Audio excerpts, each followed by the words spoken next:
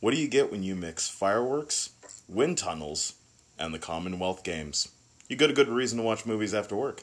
Hey there, guys. It's Thomas Green. And I'm Alex Dubas. And this is Movies After Work. And we are tackling the behemoth of social media this weekend, Wonder Woman 1984, but we did not want to do it on our own. So we got two of the coolest people that we know to make us seem more qualified with what we're doing.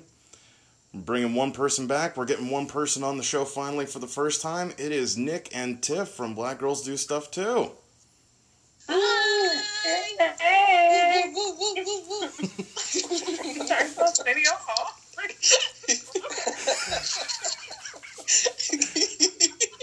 I like to give us our own intro music, our sound effects. Hey, sound effects will be a new thing to the show, so bring it on. Now, for the -3 people who listen to this show but don't listen to yours, tell them what your show's all about. WW84 is kind of our take on pop culture, movies, TV, comics, just general kind of lifestyle topics.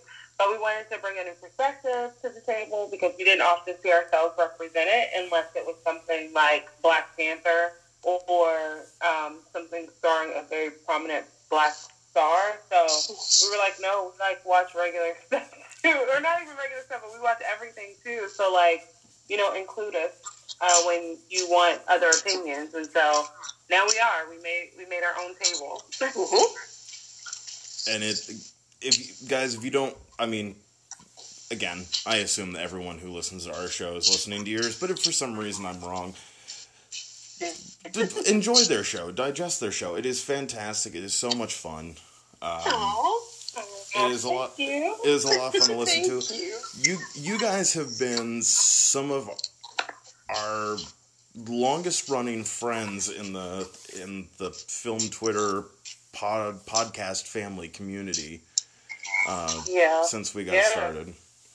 I still remember one of my big memories still to this day with our show is we were about 4 or 5 episodes in, and I was feeling good about the show. I was trying to remind myself we were new, we weren't going to be heard too much, and we had just started talking, and all of a sudden I get a notification for the first time ever that we've been mentioned in a tweet, and it's Nik, who apparently threw off people at work because she was laughing at something I said during our Hereditary episode.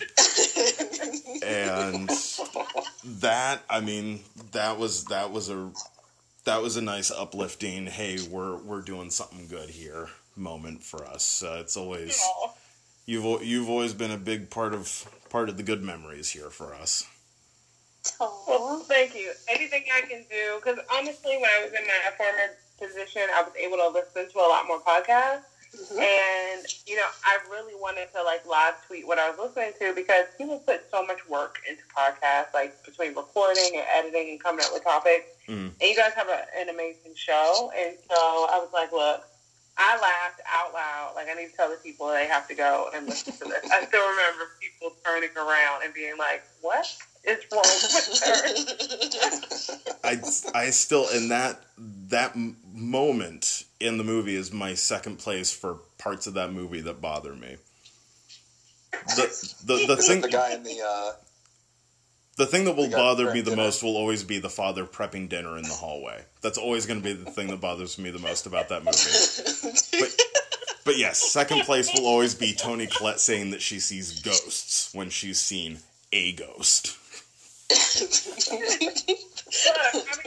really specify at that point, though? If you just assume you can see all ghosts. Even Haley Joel Osment waited until he got into the double digits before he started talking to Bruce Willis about it. This is true.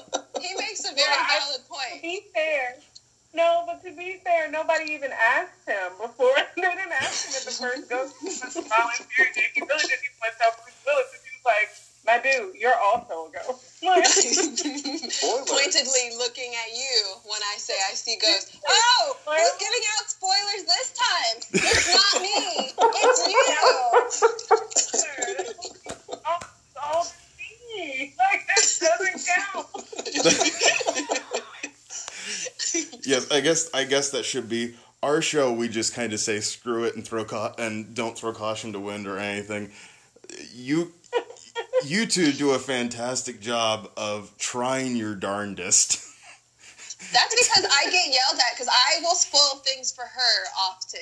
So she's very quick to let me know that I'm spoiling other people, and I'm always like, other people haven't watched this? I know this episode just aired yesterday, but nobody else watched it? Oh, yeah. All right. So we're bringing you guys in to talk about Wonder Woman 84. We're very excited to do that. We did want to touch on one trailer real quick that came out. Well, hold on. Somebody mentioned Arsenio Hall, so we should really talk about Coming to America as well. Oh, that's I right. have not watched that trailer yet. Oh, I know. I'm probably like the one person on Black Twitter that has not watched it yet. But it is exactly what you expect it to be. I haven't seen it either, but intentionally, I want to wait. I actually want to wait. So, Okay, but that's fair. We don't need to discuss it then. Yeah. No. I've seen other people's takes on it, but I just don't want to build up this excitement in me because, Coming to America is like the quintessential. Yeah. It is just like for your whole life, growing up is like, and it might be the same for you guys, but like growing up like in a Black family, like your extended family, this is like all your cousins, everybody quoted. This is like 100%. At any given day, you might hear, "What is this velvet?" You know what I mean? Yes. That, or like the one time my brother made fun of this guy trying to hit on me in the restaurant by quoting that one monologue that Eddie gives when he's like, "Right now I'm on such and such, but next week I'll be on fries," and that's where the big bucks rolls in. Louis, yes. Well, and I feel like they knew exactly how they were marketing this movie too, because they show you all the we have a plot, we have a reason why we're making this movie. Yeah, we know you don't care. The barbershop's back, guys. There it is. Okay, That's all we care about. The spoon. A continuation of the spoon joke.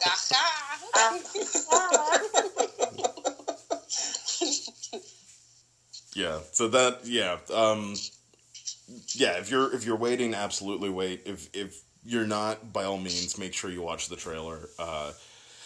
It looks really great. The one character we don't suggest is returning, that I hope is returning for a surprise cameo, is I'm hoping Samuel L. Jackson comes back to try to rob some more fast food joints.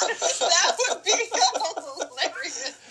They need to bring him back, because that's one of Sam's first movies, right? The second, I think, the first one he was a crackhead, the second one he was robbing a store. You know what I mean? Yeah. So, weren't they both Eddie Murphy movies? I think so. No. The first one was, if you hadn't asked me the name of the movie, I would have named, is it New Jack City? He was a crackhead? It might be. But yeah, so that's how he, first kind of came on the scene. I would love for him to come back. That would probably make the movie for me. I wouldn't care about anything else if he came back just for a cameo. And if they also did another Soul Glow moment. I would love it. I have to believe that if anyone involved with that movie called Samuel L. Jackson and said, "Hey, we're making Coming to America 2," at that point in the conversation, he would say yes. Yeah. I mean, it's iconic. Oh, yeah. Who literally would be like, "No, I'm beyond. I'm just chilling." Yeah. I don't think anyone is above hearing, "Hey, Eddie Murphy's making movies again," and doesn't want to be a part of that. Yeah. Exactly.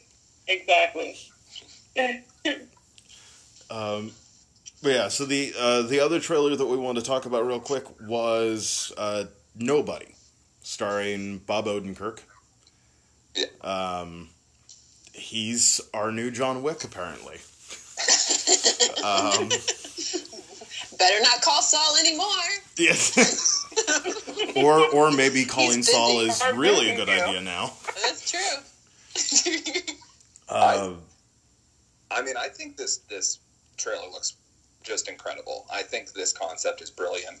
I think it's, Bob Odenkirk has such a history with comedy, being on Mr. Show with his sketch comedy. He has, such a knack for improv. He was a standout in Breaking Bad, so much so that they give him his own spinoff. Mm-hmm. I think he has the chops to absolutely, sell hey, it's Liam Neeson. It's an old guy doing the, action of a, 30-something movie star, but he's secretly a badass and could kill everyone in the room. Like, I just think that's really, really ingenious. Yeah. Well, I was going to say, for me, it was kind of like, it gave me kind of like a more, like a dark comedy twist on like Law-Abiding Citizen. Oh, yeah. I can see that. Gerard Butler, when his family kind of gets attacked and he goes on a rampage against everybody. Mm-hmm. Mixed with, like, the John Wick, like you guys said. And mixed with, like a little bit of, like, that Taken vibe, just because of an age thing. I just watched the trailer, like, 4 minutes ago, everyone. She screamed in our ear instead of all of us. I did. I was really into it, because I do like that actor, and I think that it would be awesome. I hope they don't do a series on it, though. Like, I really don't want that. But, like, a one-time movie, I think that would be awesome. See, my prediction right now is, because it's from at least somebody, I can't remember who, but somebody that was associated with the John Wick films. Yeah. Like, a director or a producer, someone. So, part of me is thinking that somebody got this idea of, anyone can be an action star. Let's test it. So really, it's going to be a series of movies with different actors who you would never think of becoming action stars. Yeah. Okay, that I dig. So I am very excited for the movie where we see a man finally can't take enough and has to kill everyone in his path, starring Patton Oswalt. I would probably actually pay full price for a movie ticket to see that. Oh, I would go after 9 p.m. Just saying it. As soon as I'm so excited for that movie, I'm going to go get in line for it once we're done recording, and it doesn't even exist yet. Yeah, I have like a list that I would like to see do that. Like, that I would love. Like Craig Robinson, I would love him in a movie like that. Oh, yeah. Like, that would be a good one, too. He would be really good for that. Yeah. Like, I have a list. I just can't wait for the grandmother who can't take it anymore. Maggie Smith starring in, I thought you were going to say Betty White. Betty White bust out her Betty shotgun. White or Maggie Smith. And they have to face each other at the end of the third act finale. Oh, that would be awesome. I changed my mind. That's the one I want the most. Mid-credit scene, Helen Mirren shows up because she's the one running everything. Turns out Meryl Streep is the daughter. Okay, we're giving away all the good ideas, all right? Let's save a couple for the writers. We better trademark them. We get paid for them. We all might have to make our own list and do some Twitter swapping of people that we want to see in action movies. Yeah. That make potentially no sense. Yeah, I'm for that. All right. Wasn't cool. Helen Mirren in Red? Yes, she was. Wasn't that she was great. That was essentially the plot of that movie was, hey, they're John all Malkovich, retired. John Willis, and Helen Mirren are all going to kick some ass for an hour and a half. But, yeah, but they play... I mean, Bruce Willis would beat you up. Morgan Freeman, definitely. You trusted him to guide the way and tell you what you needed to know. John Malkovich, you were worried that his insanity was going to get everyone killed, and Helen Mirren was amazingly attractive. Everyone was playing to their strength. Yeah. That's true. So now we need to see her kick some butt. Exactly. But hey, speaking of strength, let us dive into Wonder Woman 1984. I wish we had some like synth piano that I could transition right now. I listen to so many other people's shows where they say something like that, and then you hear the trailer music and stuff like that, and I always go, man, it must be cool to know how to do that stuff. I'll be in the background just... Then I'll have to get up and work out. That's my workout. Once I get better on piano, I'm just going to record every single one of our episodes in front of the piano, and I'll just play music the whole time. There you go. The whole show is just me sitting there going, wrap it up, dude. My hands are hurting from all this vamping. But yeah, so let's start with this, the opening prologue flashback sequency thing. Was I the only person who was worried during that opening narration that she was about to sing Imagine again? I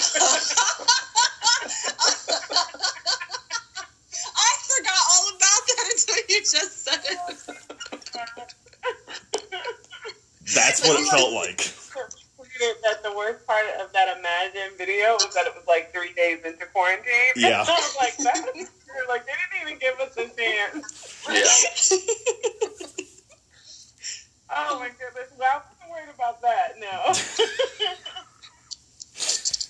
I don't understand DC's fascination with showing all of these superheroes as children, because I mean, I could totally be on an island here, but, like, I don't give a shit to see Superman as a young boy, to see Aquaman as a young boy, to see Wonder Woman as a young girl. Like, I don't care. And it could have played if Gal Gadot was just, you know, aged down a little bit. Like, we just saw her not the full badass Amazon that she grows up to be. Mm-hmm. But I just don't understand the fascination with making them children.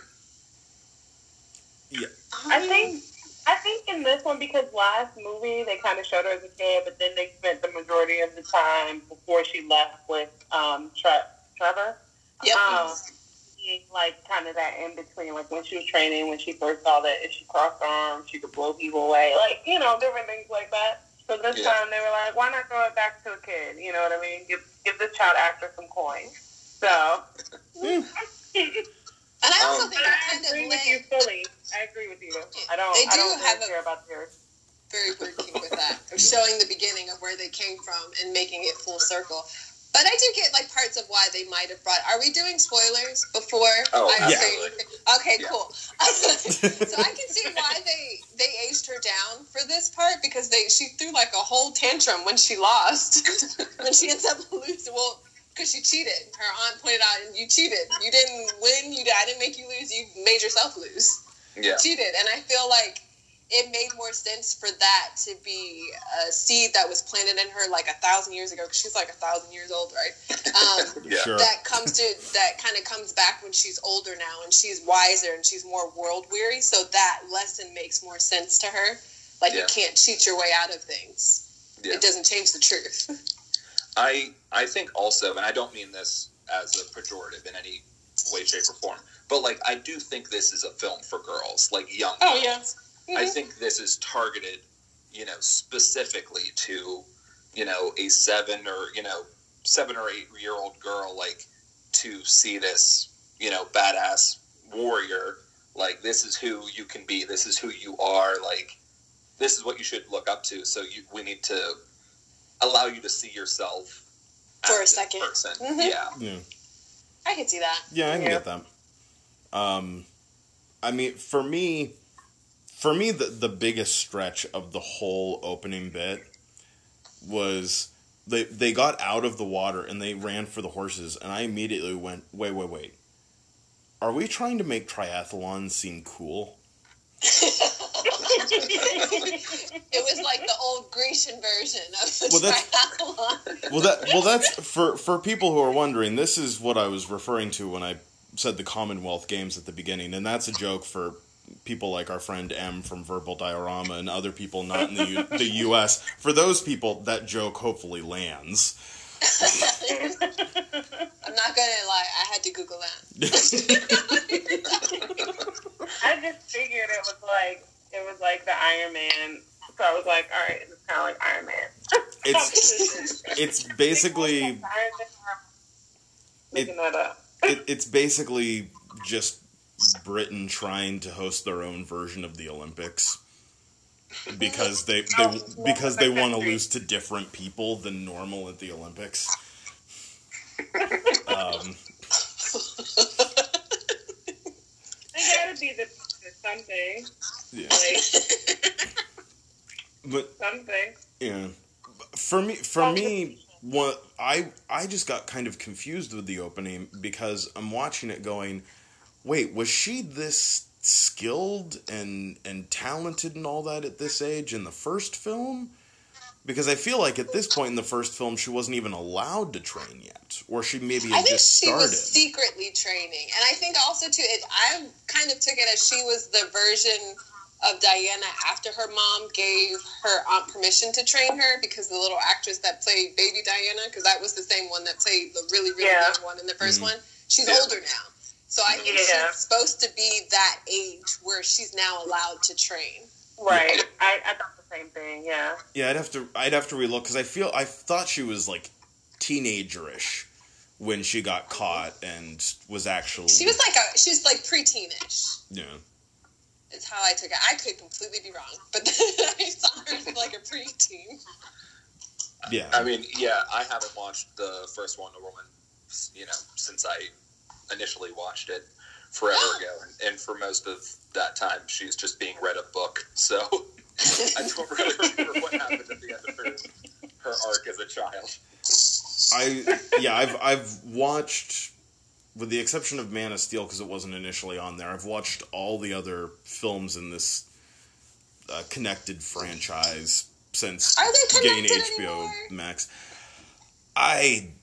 They don't want to. In the Snyder Cut, they are. They can't make up their mind, I don't think. Because I mean, Patty Jenkins was kind of bashing Zack Snyder's version of Wonder Woman. Was bashing more of Joss Whedon's version of Justice League, because Zack Snyder also produced this one, didn't he? Yeah, but and the first one. I mean, I think at this point he's just kind of there because he's got like initial work on everything sort of yet. So I feel like it's more that kind of producing than actually hands-on. There wasn't enough slow motion for me to believe that Zack Snyder was hands-on with this movie. In this one, not at all. There was no slow motion. Hey, Thomas. He's not wrong. Every time you watch a Zack Snyder action movie, it's almost like watching 300 again. He adds at least 45 minutes to each movie through slow motion. Yeah. Or just very stylized shots. Yes. Somebody like standing and sparkling. Very stylized shots. But if you play it at normal speed, that 4-hour Snyder Cut is about an hour and a half.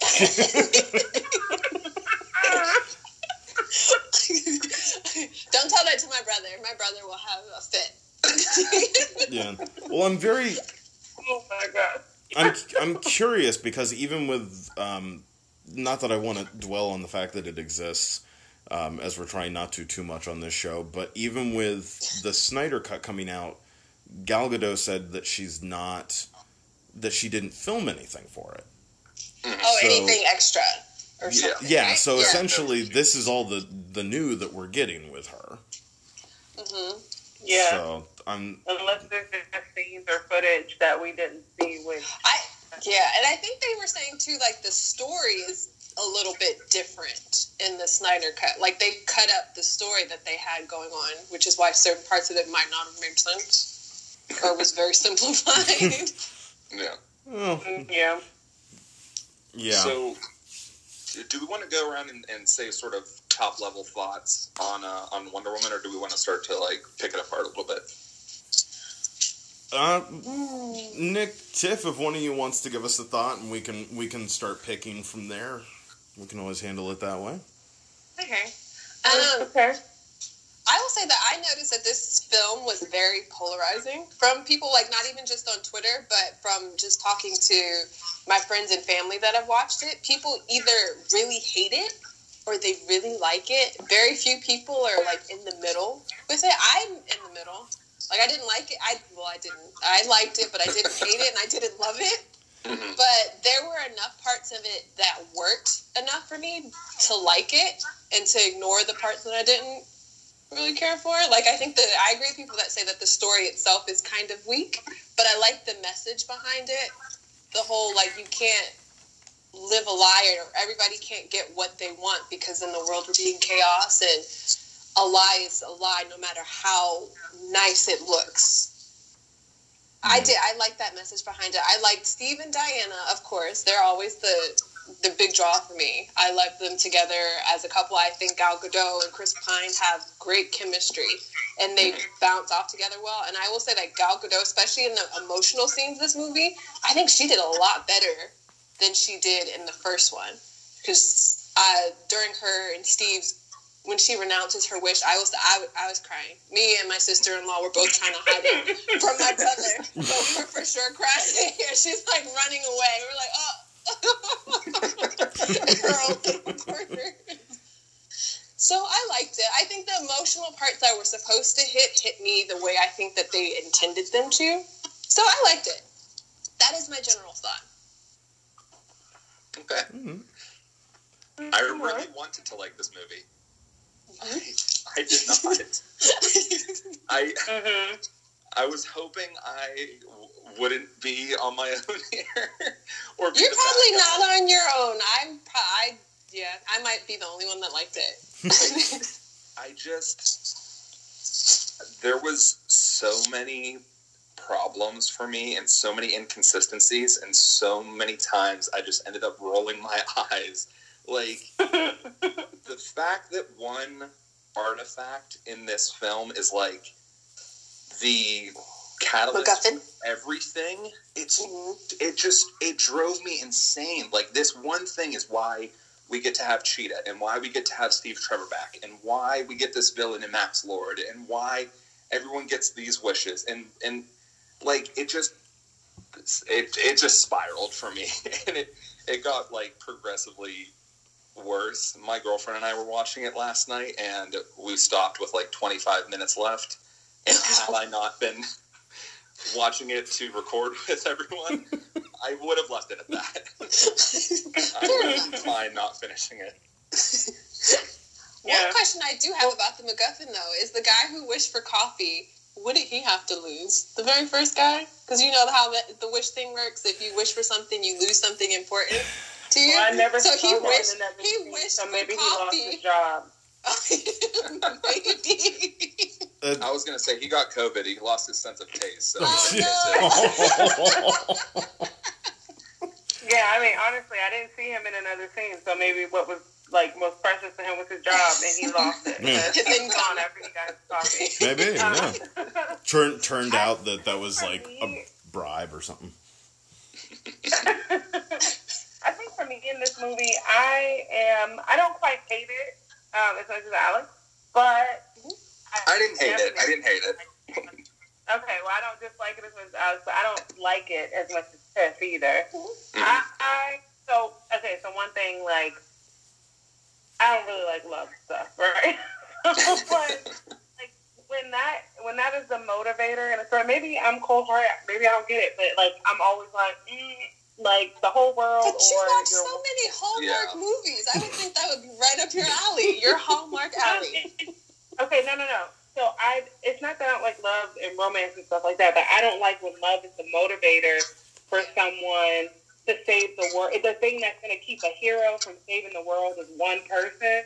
Like, that type of stuff just, like, doesn't vibe with me very well. And I get her whole speech about, like, I don't ask for anything. And why do I? Because you chose to leave your island to be a hero, Diana. That's why you don't see Trevor, okay? Yeah, true, like, but I took that. Wait. It would be one thing if, like, it was just her having him, and like the whole world wasn't in jeopardy. You get what I'm saying? And so it's stuff like that. And I complain about this in every movie that I watch. So it's not just Wonder Woman. Every movie that I watch where this is a thing, when Peter Quill couldn't let Thanos, like, them get the glove off because of Gamora. Like, this is stuff true. like that. And Steve went back in time and changed history. Yes, like, you know, all those different, like, type of things. It's one of those things that, for me, I get it. It's trying to show the humanity in the character, but for me, it actually goes against the character that they built up, right? And everything else, I love the fashion. So I was really into the fashion in this movie. The shoes were great. I thought that the styling of it to look like an actual 80s. I used to watch old Wonder Woman episodes when I was little. So, like, how it was stylized, I like that kind of campiness, that little over-the-topness. So visually, I really enjoyed the movie. But from an actual, like, storyline, I didn't. Yeah. I agree with you completely. The fact that they do an incredible job initially showing that Wonder Woman's been working in the shadows, and she takes a great deal of care to, like, knock out all the cameras in the mall so that no one, you know, finds out it's really her. But she saves the woman who's running, and then she saves the girl in the mall, and she arrests or gets the three guys who are trying to rob the place. And this is this person who's been doing all these good deeds and working in the shadows for all these years. And she finally brings back the love of her life. And I hate the end of the world stakes that we have here. And the fact that Diana let it get to this point. Like, the character you've built up, I don't ever believe that she let it get to this point. Like, that's where it started to really, really lose me. Yeah, and I think that's what it is for me, too. It's like I could see it from some angles, but when it's like the end of the world of one person, okay, so everybody's just going to die, you're going to keep them so everybody can die anyway, like, you know what I mean? So, Yeah, for me, the movie was just exhausting.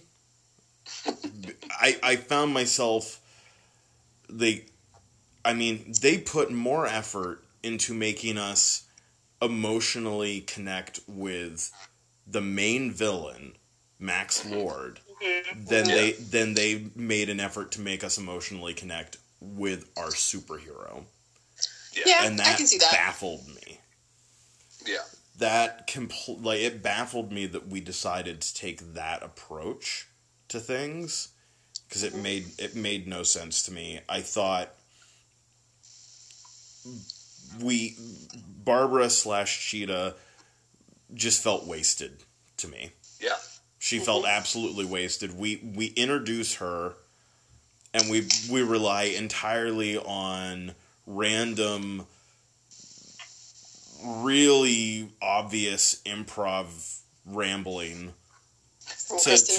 from Kristen Wiig to establish that she's awkward, instead of really showing it with what's going on in any scene. Yeah. And then she spends like an hour and a half of the movie as a random character who's basically just telling them where to go next. Yeah. And then it's like for me, at the point where there's a half an hour left in the movie, we're halfway through the plot. And in that last half hour, we are truncating half of the movie into that final half hour as fast and sloppily as we can just shove it out. Yeah. And when we have a half an hour, like, I stopped, with a half an hour, 25 minutes left. And when I haven't seen Cheetah in her, final form or true form or whatever, and this is what's been, teased in the marketing, and I know I'm now going to see her for roughly 5 minutes. And then the dark finale. Yeah. Like, that was a just wasted opportunity. Go ahead. Yeah. No, I was just going to say, I think you wanted to see her in the dark. That was trash. Yeah. I feel like that's the tone of this year. With CGI. Like, all the CGI for all of the movies this year have been really banned. Yeah. And I wonder if it's because of COVID.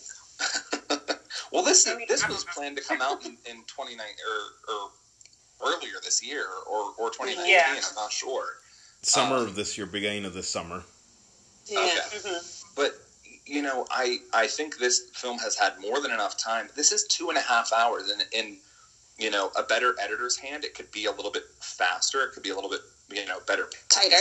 Yeah. Tighter, obviously. And when, I couldn't stand Barbara's villainous turn, because she goes from being this sort of endearing, you know, awkward, but super nice girl, and then she becomes, you know, super confident, and she's, you know, strutting around, and then her quote-unquote villainous turn, you're not making me think this person's turning into a villain when she's kicking, like, a sexual predator down the street. If I suddenly had superpowers, I'd kick a sexual predator down the street, too. And she didn't even kill him. Guy's like, what are you doing? It wasn't until she's like, mind your business, and you're like, oh, she's evil now. Yeah. And, like, I can agree with you with the MacGuffin thing, because they blamed it on the MacGuffin again, because she turned out like this because that's what she gave up with her wish, is her niceness, everything that made her what she was before. Mm-hmm. But, yeah, so I agree. I can agree with that. I think they should have had one villain in this movie instead of trying to split it between Max Lord and Barbara. Yeah.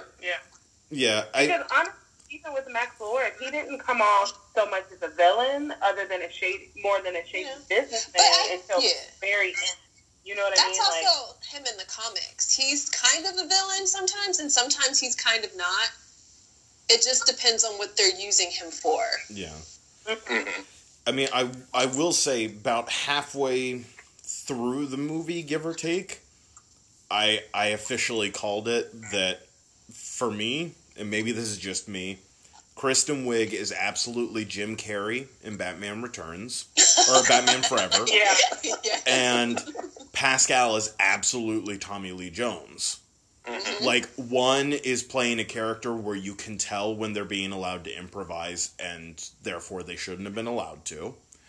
And one is playing it so over the top and hammy that it just seems ridiculous that I'm supposed to feel threatened by them. And that's how they resulted for me. Yeah, I mean, I literally at one point I had the note, "What all around is Mando doing?" He forgot all about Grogu back at his office. Yeah. Yeah. Like, for me, I definitely got Electro vibes from Kristen Wiig's character. Yeah.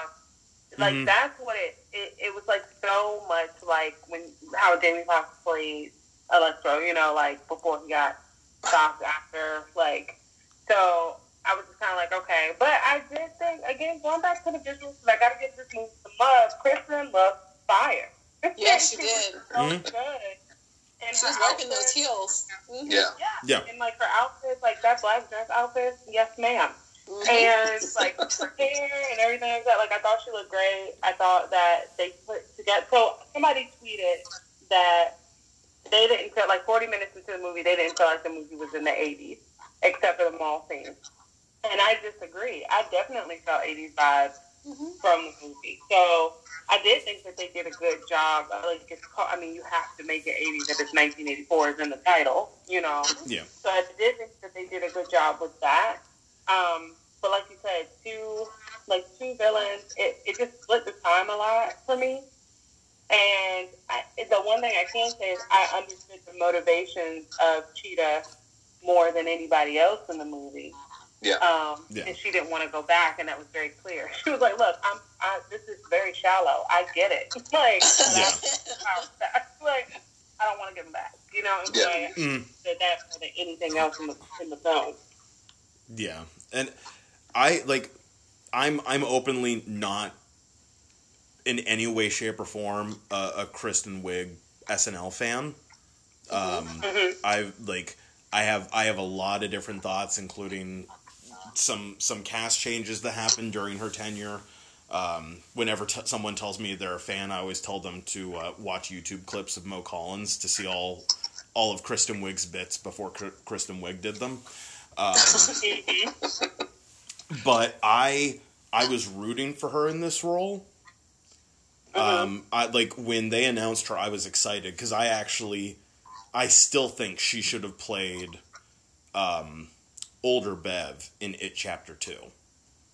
Oh, that was, yeah. So that way they had someone besides Jessica Chastain. But so I was. There are only 3 Hollywood redheads. They rotate through. So they rotate them. Can they just skip Jessica every now and then? I like emoting. What can I say? But did you just watch Ava? This is where this is coming from. No, I didn't. But yeah, I was so excited to see her in this movie, and then she was just wasted. Yeah. Yeah. I think she did the best what they gave her. Yes. What they gave her and what they allow. Because honestly, if they allow you to improvise, that means they probably don't have anything really for you to do anyway. So yeah. I think she did the best with what the material that she had. But I just don't think the material was strong. Oh, definitely, absolutely. Yeah. And I loved the weird mentality this movie had of evil people can own it in heels. I love. There was such a weird vibe going on of that, and I even made a joke to one of my friends at one point where I was just like, they make that point that if you can move easy in heels, you're evil. And that's ridiculous. I mean, I can move easy in heels. Okay, it's a fair point.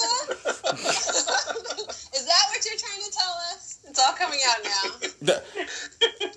I went to a performing arts college. If you think I have not thrown on some heels in my life, you are crazy. But I honestly... Also... Oh, go ahead. I'm sorry. I was just going to say, also, let me know. Give me the full green light when I can start lusting over Chris Pine. I'm saving it. I'm bottling it up. Okay.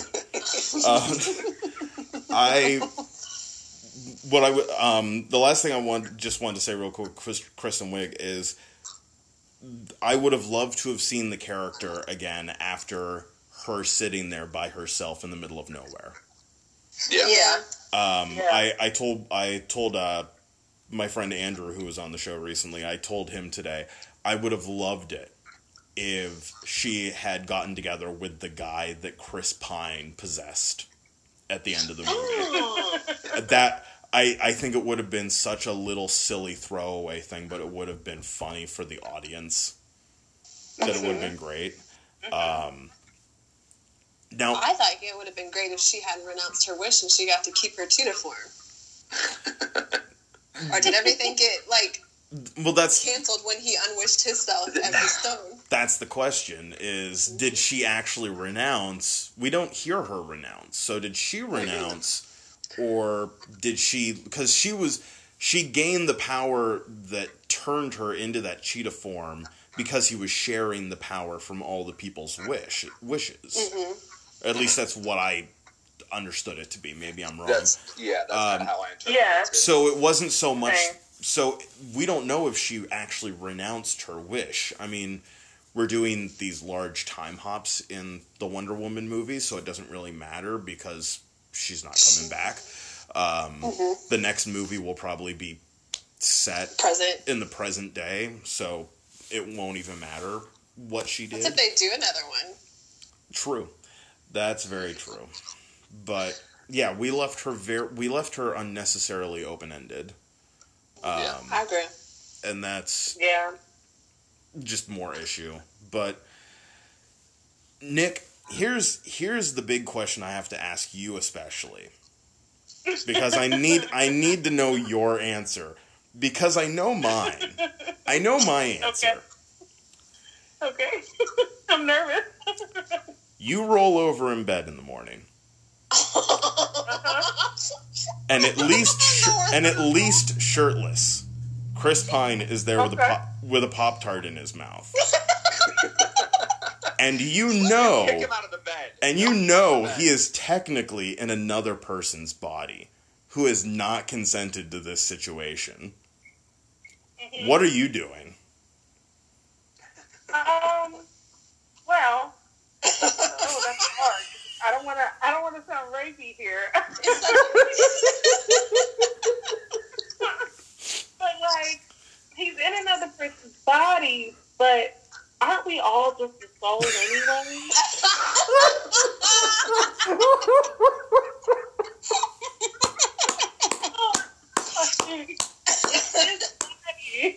Regardless of who he occupies. And so he's like, oh, by golly, I'm pressing go. Okay.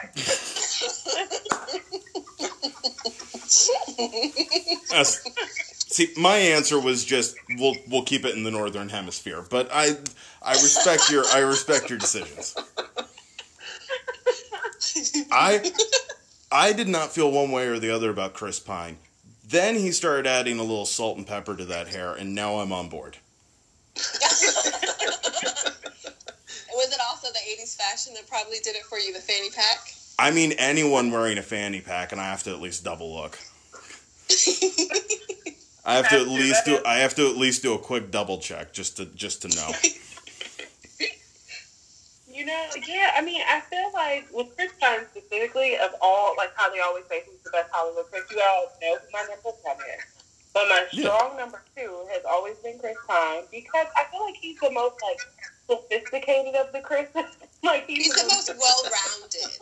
He is. He's, like, the most serious Chris. He's, like, the zaddy Chris. He is like, the most, he seems like he's the most mature Chris. He's the Spider-Man Chris. Yeah, you know, True. He is. And so I just feel like, you know, he has a solid place. Like, I can see why people would put him in number one. He's not my number one. I want to emphasize that for the people in case for any He's reason. my number one. Okay, he can be your number one. He's my number two. And I just feel like he did anything he's in, I've never seen him bring it down. You know what I mean? Like, regardless of how I felt about the movie, I always enjoy watching his performances. Mm-hmm. So, and it was the same way for this movie. Like, the scenes he was in, I really enjoyed. Yeah. Like that Pop-Tart scene? Mm-hmm. Yeah. I mean, the Pop-Tart scene, my favorite scene was actually him picking his outfit. Because it wasn't just the 80s fashion, but it was like he was trying to rationalize everything. Like, he knew. Like, he hasn't even been around. He was like, no, but this is cool, right? Like, this looks good. This fanny pack needs to be here. I had so many deja vu flashes to Ken in Toy Story 3. Yes. During that. That is a very good comparison. It was so good. Yeah, I will say, just to, Chris Evans for when you want to have a chill time, Chris Hemsworth for a fun time. You want to work out? Chris, yeah, and you want to work out, or just be silly. Holy shit. Chris Pine when you want to have a quiet, full-on adult night out of, like, nice fancy dinner, opera, something like that. Yeah. And then Chris Pratt when you need a ride to church. That's how you break it. I don't know if I would want to ride to his church. He could drop me off. You make him go to your church. It's true. That's a good So there? Okay. breakdown of each of them. Like, okay. I think I actually, like, everybody, like, hates Chris Pratt or whatever for, like, in 2020.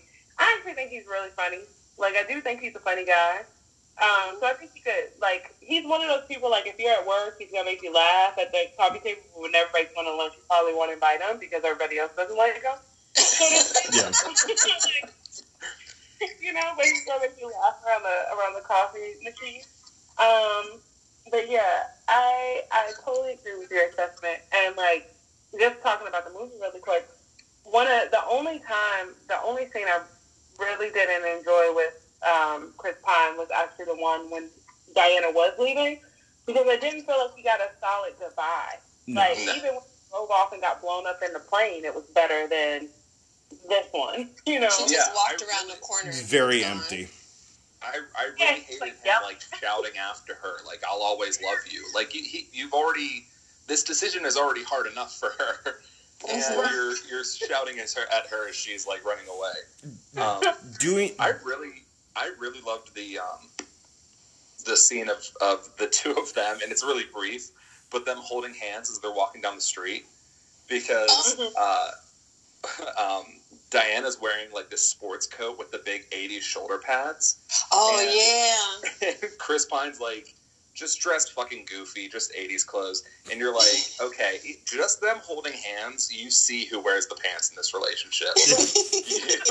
She literally has on the suit. Yeah. It was very endearing. I love that too. And I felt like he was the smartest person in the movie. Like, they go on their little adventure to figure out the stone. They talk to the dude, Frank. And then he's like, oh, so either you renounce your wish or we kill that dude. Like, yeah. So which one? But either way, I'm not going to be around. So, like, the ball rolling. And they're like, well, I will never renounce my wish. And he's like, but you should, though. And so, especially since she wasn't willing to kill Maxwell Lord. Because I thought that was like an or thing. You either renounce it or you kill him. Yeah. Right. So I was like, yeah, that he was like the smart character in the movie, and I was just like, dang, come on, man, like let's do this, you know? Yeah. Well, he has the best line in the movie, without a doubt, and it's the moment after the little radar banter where he just goes, "Well, shit, Diana." That was my favorite line in the whole movie. Yeah. The delivery of it is great. We were all able to quote that because it was undoubtedly the best delivery. But I will say, though, I will debate him being the smartest character in the movie. One, because he's amazed by a lot of things that existed when he was alive. Like trash cans? Well, like escalators.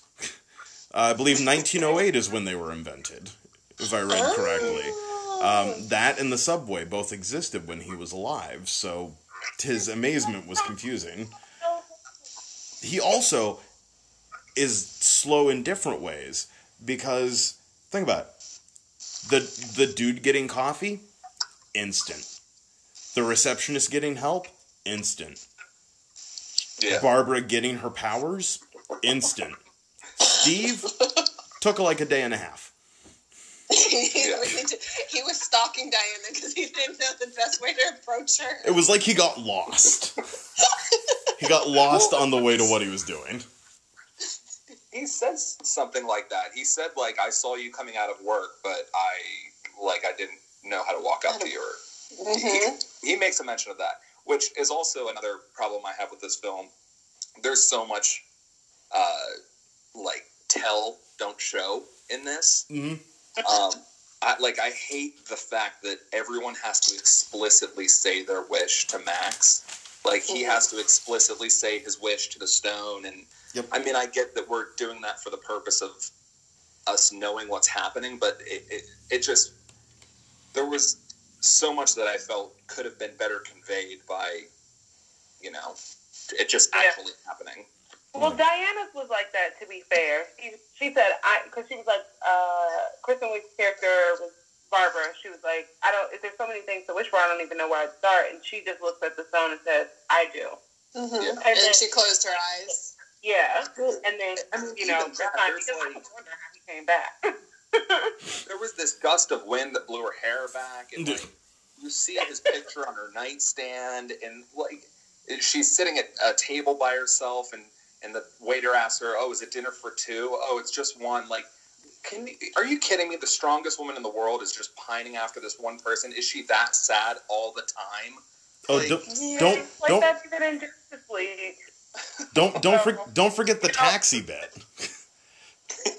Yeah. The taxi bit was super heavy-handed. No thanks, I'm waiting. Look up at the plane in the sky. At the airplane flying by.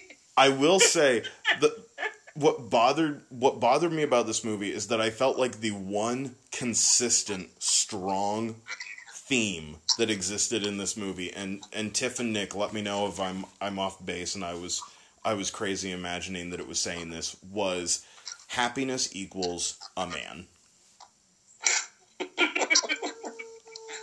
I didn't get happiness equals a man. Mm-mm. For me, the goal was kind of like, I think that what I interpreted from it, I'm sure it's different for everyone, but it was like, you can wish yourself popular and all these other things and blah, blah, blah, but Like, if you lose what was essential to you, then it should all work anyway, you know? To which I say, so what? If I'm not, does it really matter? People will laugh at my jokes anyway. So, but I think that's what they were trying to get across. Part of it, anyway. Yeah, at least part of it. Now, I do have to put in a couple of plot hole grievances with this movie. Just because if I don't, writing in all caps in my notes was completely pointless. First of all, how come you don't have to touch Max Lord to renounce your wish? Yeah. Like, I feel like that should have been part of the challenge. Like, if she had to get close enough to him to touch him to renounce her wish, or at least be looking in his eyes, like he kept saying, that would have been some interesting. The fact that she could just say, "I renounce," and she was good, just felt so anticlimactic to me. I flat out wrote, "Fuck you, she can't fly." She wasn't flying. She's falling with style. I was thinking the exact same thing. I thought the exact same thing. Wait, of who? Of Tiffany or of Thomas? Sorry? You thought the same as Tiffany or as that Thomas? was me. She's falling with style. Because there's a whole thing where she listens to him saying flying, all it is just riding the current, and so that's what she does, and then she'll like. But that's not what it is. There's lift. There's so many things involved. She was using her lasso to move through. And that was another thing, is that they didn't define the physics of anything. I really enjoyed her using the lasso to swing herself, almost, Spider-Man-like, but with more intensity, to the point where she practically is flying. But when she gets in the sky, is it like Thor's hammer? Is it she has to grab something? Is she grabbing the clouds with her lasso? Like, there was. Her dad lives in the clouds, so maybe he was just giving her a helping hand. Who knows? He's just helping her climb. Her dad is running above the clouds, exhausted, going, "God damn it, Diana, figure this out on your own." About to fall, he was like, "Here's some lightning, boo. There you go."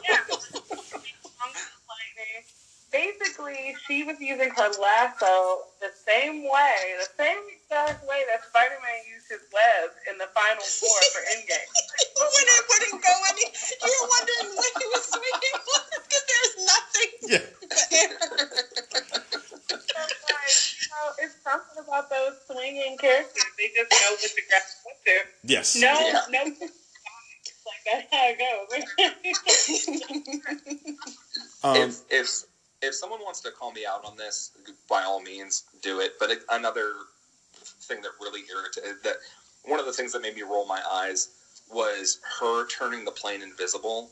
Like, I watched this with my girlfriend, and she turned to me and she's like, "So, does she have a little bit of just every power?" And I'm like, I guess so. Yeah. It's a DC problem. She's performing witchcraft. Yeah, because I thought that was weird. Because I know she does have the invisible jet, like, from the comics and in the TV show and stuff, but I thought that was like gifts from her homeland, or somebody gave them to her. She didn't make them. Yeah, no, it's a DC problem. Superman has whatever power he needed to defeat the monster of the week. So did so did Wonder Woman. Batman had whatever he needed on his utility belt. Green Arrow had an arrow that was exactly what he needed. Green Lantern could conjure whatever he needed to. Aquaman, it didn't matter. It was fish related. He was set.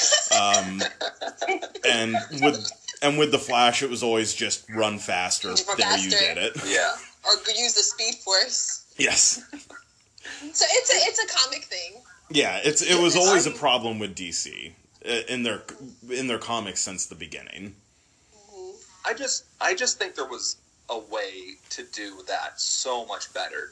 That really would have been oh, holy shit, the invisible jet is coming. Like, instead of me rolling my eyes. Like, it's the difference between Tom grabbing my leg when Ant-Man is about to become Giant Man, and me rolling my eyes when Diana turns this jet invisible. Oh, I agree. They could have showed us with her practicing with the cup that she ends up losing because she turns invisible. Yeah. That would have been a nice little moment. That, or at some point have it break and she acknowledges it, but we don't see a cup anywhere. Mm-hmm. Yeah. You know, I get what you guys are saying. I really, really do. But for me, it was like the highlight of the movie because it's my favorite part of Wonder Woman. And it's my favorite part of Wonder Woman is the invisible plane, like the skin and everything. So like I was like, I don't remember it working like this, but you know what? Whatever, I'm taking it. And it was the most visually, I think, stunning part of the movie when they're just going through the fireworks. Mm. Mm-hmm. Yeah. And that was where all the visual effects work went. Dumb, but you kind of forgive it because of what comes out of it. Well, and I gotta say that's one of the big things for me with this movie is this movie has kind of drawn a permanent line in the sand to me because we had Swinging on Lightning and the Invisible Jet. Mm-hmm. I never want to hear another DC fan say that the difference between DC and Marvel films is that Marvel films are for kids. Those two things, whether you like them or not, those two things officially end that argument. I don't know. I don't think as a DC fan I would have ever said that Wonder Woman or Superman are not for children. I feel like they're the more light, except for when Diana kills people. Like in the comics, she killed Maxwell Lord. And her and Superman have beef because of it. Yeah. But I guess it's more fair to say Zack Snyder and Chris Nolan fans, not so much DC fans. They didn't want to make superhero movies for kids anymore. They wanted to make Man of Steel and all the dark brooding shit. Yeah. Yes. There's just does not fit with Superman at all. No. Yeah. No, not at all. No. And I think there's good. No, go ahead. I'm sorry. I feel like there's a lot of inconsistencies, like I keep saying, and when Diana's losing her powers because Steve Trevor is back, we see her get grazed with a couple bullets, and she, can't take out Cheetah or Barbara at this point. She can't take out this. She slips on her lasso. What's up? She slips on her lasso. Yeah, she slips on the lasso. We see these things happen to her. The bullets, especially, really kind of bugged me because I don't know that it was implied in the first one that she was essentially bulletproof. That's what made her crossing no man's land so badass, because she was vulnerable, because there was stakes. And is she essentially bulletproof? Are the gauntlets just pointless because would she have taken damage otherwise? That was another little plot hole, because I think in the first one they also show her when she's on the Mascara, she gets sliced. And she can get hurt. I think she just heals very fast. Yeah, she heals fast, and her getting hit by bullets shows more that her fast reflexes are diminishing. So it's not so much that she's become vulnerable, it's that her reflexes and her healing ability are weaning down. Which is why they show her limping after she rolls with the kids, because she hurt like a person. She hurt herself. Yes. Yeah. But yeah, so that's the reason for that. I was just going to say, to piggyback off of Thomas really quick about the line between DC and Marvel. This movie, for me, it wasn't the kids thing that ruined the line, but it was the villains. Because one thing that I've always credited, because if you listen to us, you know that Tiffany's more on the DC side, I'm more on the Marvel side. Mm-hmm. But I've always thought that DC comes so strong with their villains. So strong. And I even think that there are stories, because there's 4 iterations of Cheetah, and I think that there are other iterations that were stronger, or even with this one, they could have just done a better job with her story. And I feel like this was the first DC movie where I watched the villain, and I was like, I'm not really that scared of either one. Neither one is really that bad compared to, a lot of the Joker. other villains. The Joker, No, and just like slice your face off just because he thought it was funny. Yeah. Exactly. You know, and things like that. Like you see, you know, anything. You see Bane in these movies, like any of those things, and you're just like, dang, like that's a villain. Because I don't think that Marvel has very strong villains in the movies and things, or even in the comics sometimes. But I think it's usually does, and yeah. It's because I think DC's villains don't tend to have a very much like I want to destroy the world or I want to kill everybody type of thing. Like they have their very niche ideas of what they want to do. Like the Joker just wants to mess with Batman because he thinks it's fun. Or Lex Luthor wants to give humans an equal footing when it comes to the superpowered beings because he thinks that they need to protect themselves from them one day. Or like they all have very grounded reasons for their villainy, and if you really think about it, they're only villains because they're opposite of the hero in the version that we're watching. Yeah. Except for the Joker. Yeah. Well, and and Nick, you're absolutely right. As someone who grew up in a house full of comic books, I will say Marvel has better heroes, DC has better villains. It's always been that way. It's why we get surprised by things like Vincent D'Onofrio as Kingpin in the Daredevil series, and that being so good. It's why when DC heroes casting does work, like Christopher Reeves, it's such a big deal, is because you're taking the weaker aspect of these these companies, and you're elevating them.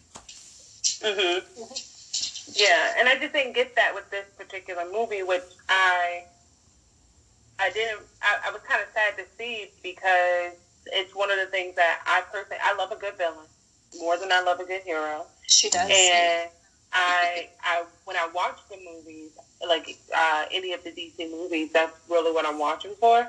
And I will say Justice League was the first one to let me down. I didn't want him saying mother so many times. Yes. I just like that. And so, but then I was like, I'm just going to take it out because everybody else doesn't like it either, so it doesn't count.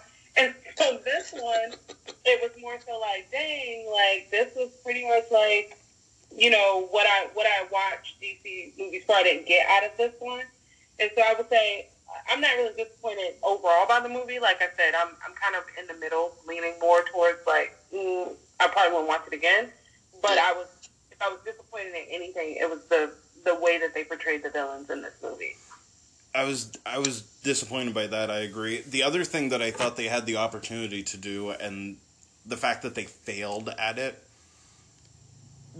shocks me, is the whole last movie was about kill Ares and humans will be peaceful. That was her mentality the whole movie. And she starts figuring out a little bit during that movie that that's not exactly the case, but she's still kind of she's still kind of hopeful, especially because of Steve's sacrifice. They had such an opportunity with this movie, even just to give that as a rationale of why she wouldn't give Steve up to save humanity, is because even with Ares gone, they're still behaving like this. They like part of this is I'm working my way through all of the Pixar movies right now, and each time I got to a franchise, I watched my way through the franchise, and as a result, now I'm very overly conscientious, probably, of when a sequel, for lack of a nicer way to put it, offers nothing for the character. Yeah. And this movie does not offer anything for Diana. The first movie, besides Steve, does not matter for her character. Yeah. And it doesn't reflect on anything, and it's not a continuing to grow from that point, or even continuing to grow within the movie itself. It's on some level. So it's that was exhausting for me. And I think to jump off of your, a man equals happiness or a man equals weakness, however you put it, like the only arc that she had here was, you can finally let Steve go. Like, that's the only thing that she accomplished. And I think there's a much better way to do that than taking, one of, if not the strongest female character in, like, the history of fiction and just making her weaker throughout the film. Mm-hmm. Like, I think it takes one of the most interesting aspects of her and just takes it away. The end with Max Lord, it's cheesy when she has the lasso around him, and we're supposed to expect that every person who made a wish is now going to renounce their wish. Like, there's not some selfish assholes in the world who wouldn't want to just keep their wish. And like the big people that renounce their wish. The big people that renounce their wishes made sense. Like the guy who wished and the wall came up because everybody was trying to kill him, the president and all his nukes. They made sense renouncing things for me. But yeah, I agree with you on that. It would have been more interesting to see other people that just kept their wishes just cause. Yeah. And if I wished for a PS5 and he took something that I didn't give a shit about, I'd be like, no, I'm going to keep the PS5. Sorry, that's what's happening.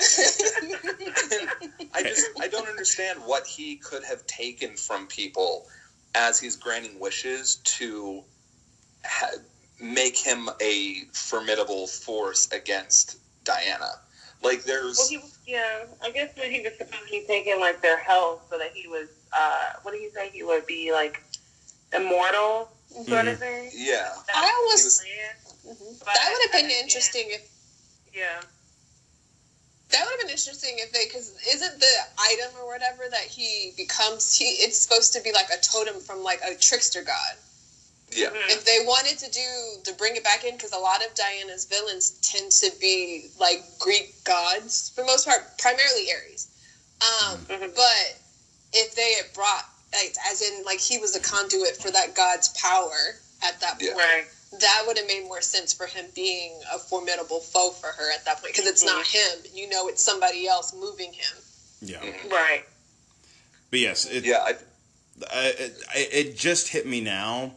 And I'm kind of sitting here stewing about it. But yes, we defeat the main villain of this movie by recreating the dumb Aquaman joke from Justice League.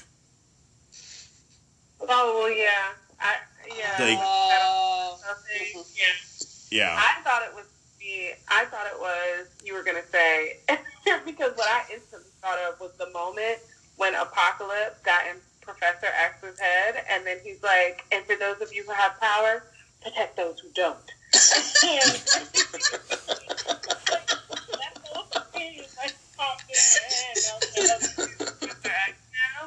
going on? Like, this lasso can do anything.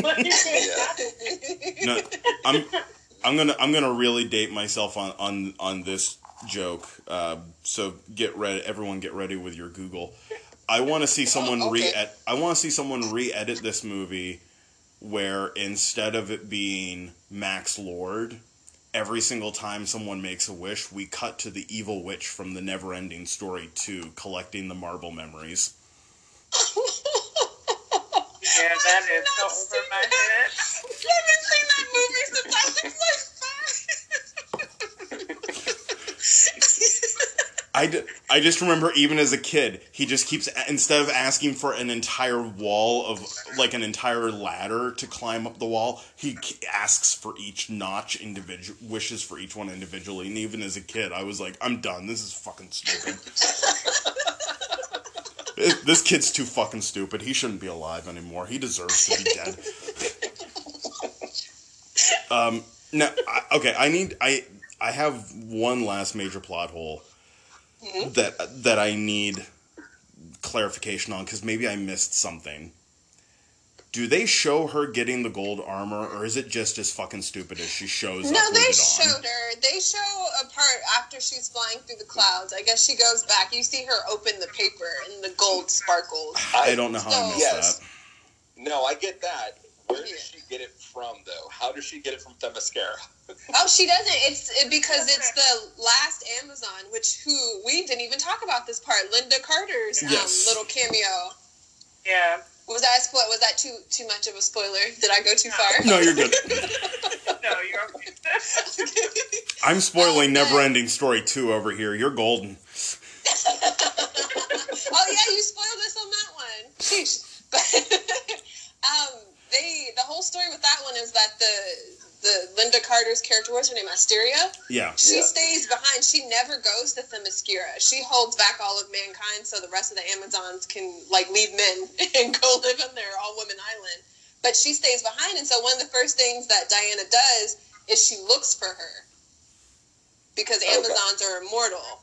Okay. Unless they're killed. So she does mention to Steve that she looked for her, but the only thing she could find was her armor. Yeah. Gotcha. By the way, can I watch that movie instead?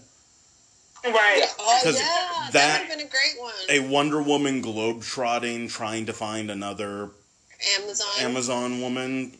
And I think that would have fit the beginning of this movie more when it shows, because they show how lonely she is because you see all her friends from World War II getting old and dying and she's staying the same. Yeah. That would have made more sense for the tone of this movie of her, like, desperately searching for this woman who is part of her home. Yeah. Yeah, have her burying the secretary lady that they show in the photo that she immigrated to America with. Mm-hmm. Have her bury her as the start of the movie, and then decide to start that quest. But yes, I also like that in that little background that they give about how she found the armor, that this stuff it was made from everyone's shields to be able to take on all of mankind. It's still in perfect condition. Cheetah rips it apart in like 5 minutes. I did wonder about that as well. She's an apex predator, so she's stronger than the men's. But I will say, what made me sad about that scene was she was in the air for like what I imagine in movie time, like if I was actually in that world and not watching the movie, she was in the air for a couple of hours just to go home. She had to go back home. Yeah, she lives in Virginia. She left from Virginia. Yeah.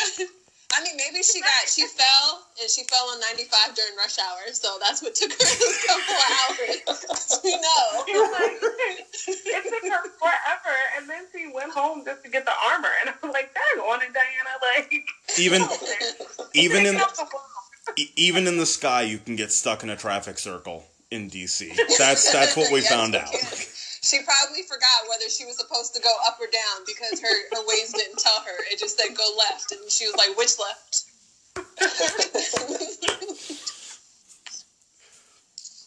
All right. Does anyone have any final thoughts that they want to put on this movie? If they're going to cast a son for Pedro Pascal, he should look a little bit like him. I did see that a lot. Nothing like him. He had a very Asian son, and nobody wanted to know why. I just rolled with it. That too. I was like, okay, like he just really took after his mom. Yep. And then they showed like the younger version of who he was supposed to be when he was a boy, but he was like 4, which he changed ethnicities himself throughout. Yeah. So that might just. Who knows what his son's gonna look like? That kid is gonna grow up, hit puberty, and puberty is going to turn him into a Canadian. That's what happens to his character. So, like instead of his voice breaking during puberty, he's just going to start saying A lot.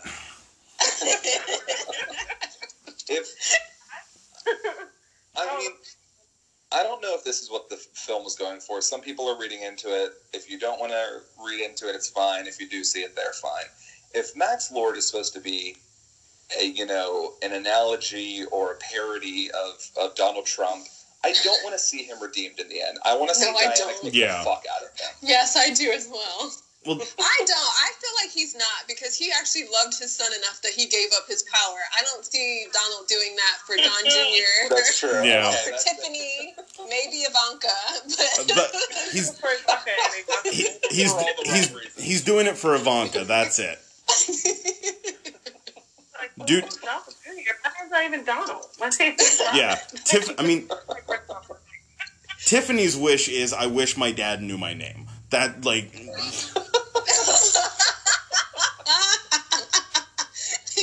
the thing she gives up is her autonomy. She has to go live with him in the White House.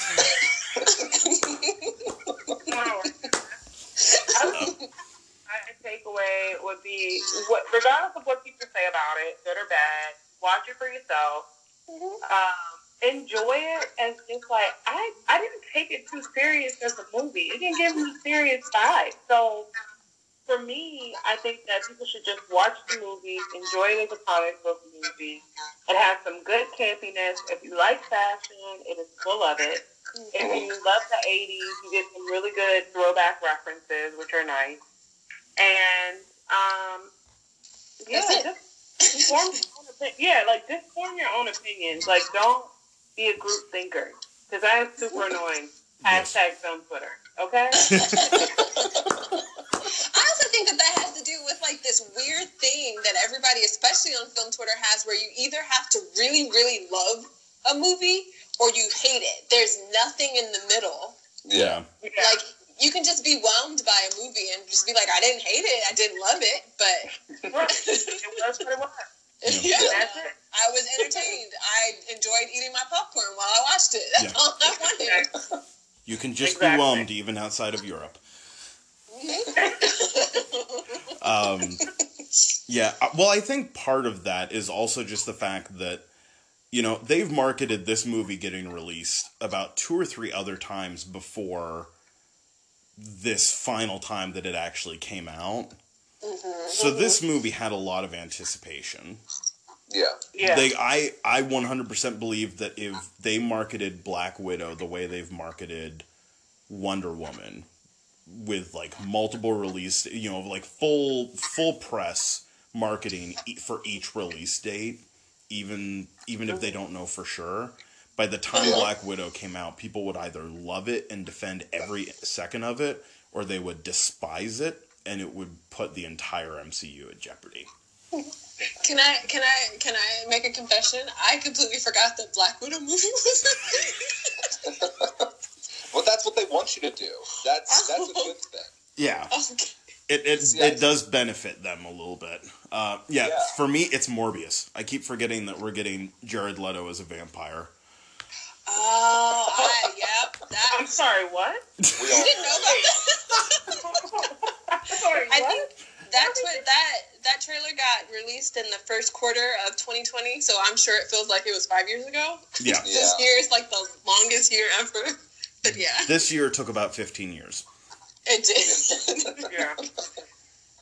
Okay. All right. Okay. I think this film is, I've nitpicked at it quite a bit. I didn't love it. I probably will never revisit it, but do I think there's an audience for it? Absolutely. I think people are, more than welcome to enjoy it. Tom, I'm sure in 4 to 5 years, this is going to be one of your daughter's favorite movies. Like, yeah, I can see that. This is, like I said before, and I don't mean this as to discredit the film, but I think this is a movie for young girls, and I think they will enjoy it. Some of the times it felt a little bit like a commercial to me, like when she winks at the little girl in the mall, like I expected her to hold a Coke. Like that was just the have a Coke and a film. smile.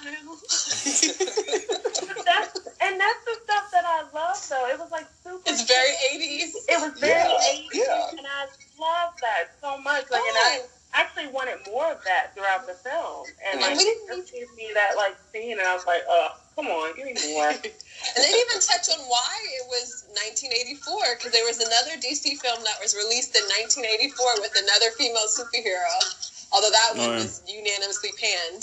Supergirl. Yeah. Yep. Yeah. Mm-hmm. Oh yeah. But yeah, like I said, not my favorite, but if you enjoyed it, I'm glad you enjoyed it. Yeah. Yeah.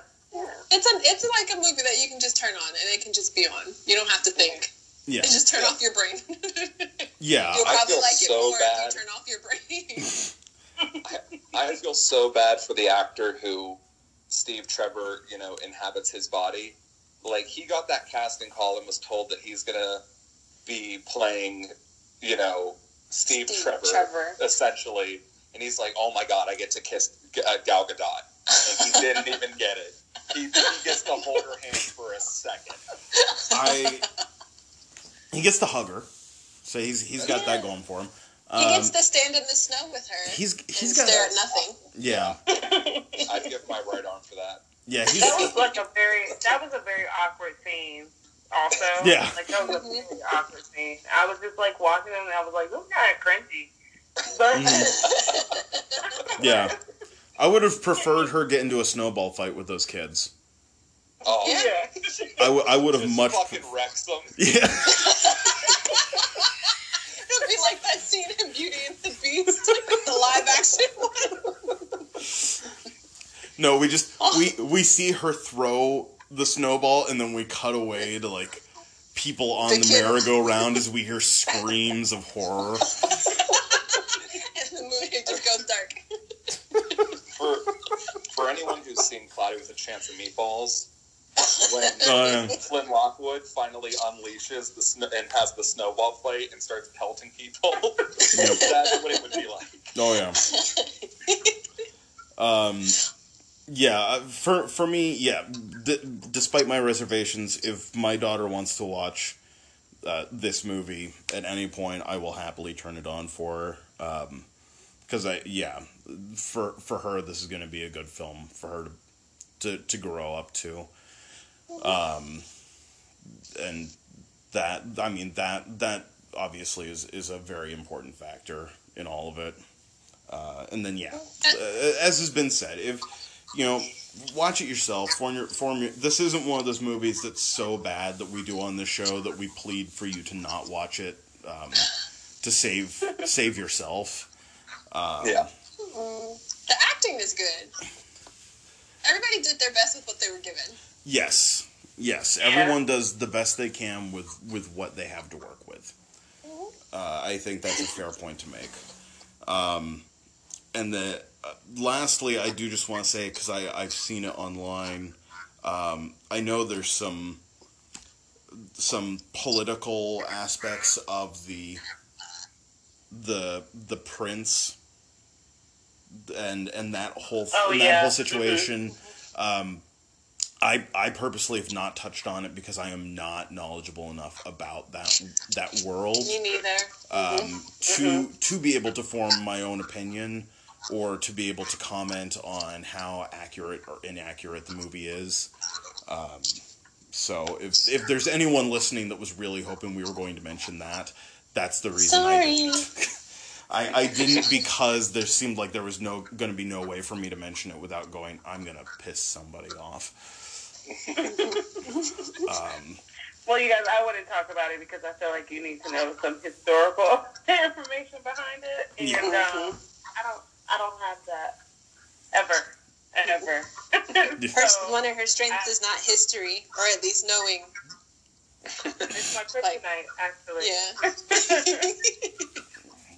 We've made it to the putting each other on blast section of this already.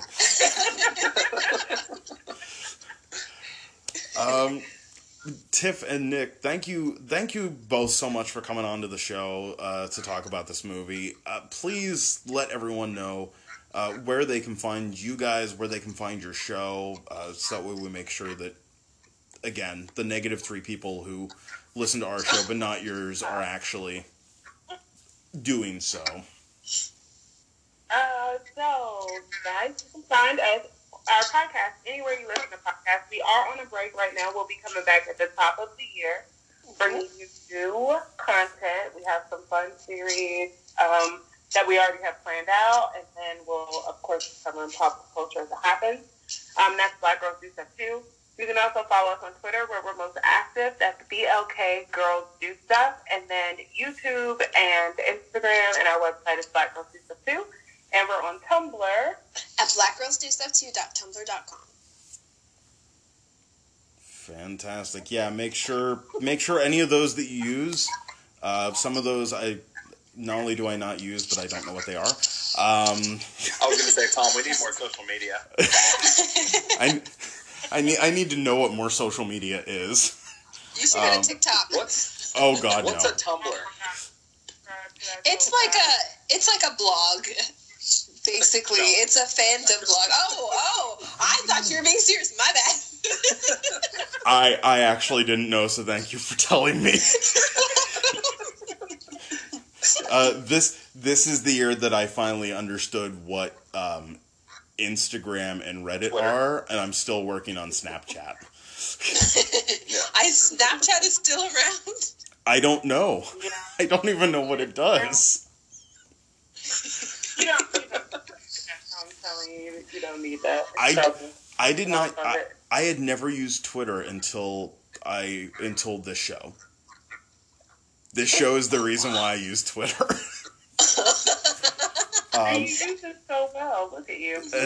Well, thank you. And and I don't have a Facebook account anymore. So I technically shouldn't have a Facebook account. I'm never on mine, so you're not alone in that. That was something I was happy to get rid of. But yes, for our lack of social media, if you want to follow it, you literally just follow @movieswork on Twitter, guys. moviesafterwork@gmail.com if you want to tell us anything that takes more than 140 characters. If it's an insult, please be creative. I've used it before you have, I promise.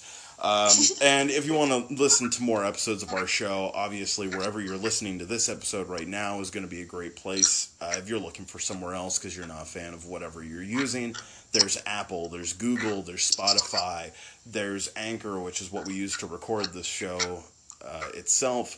Plenty of different options, and plenty of episodes, including one of Nick's favorites, Hereditary.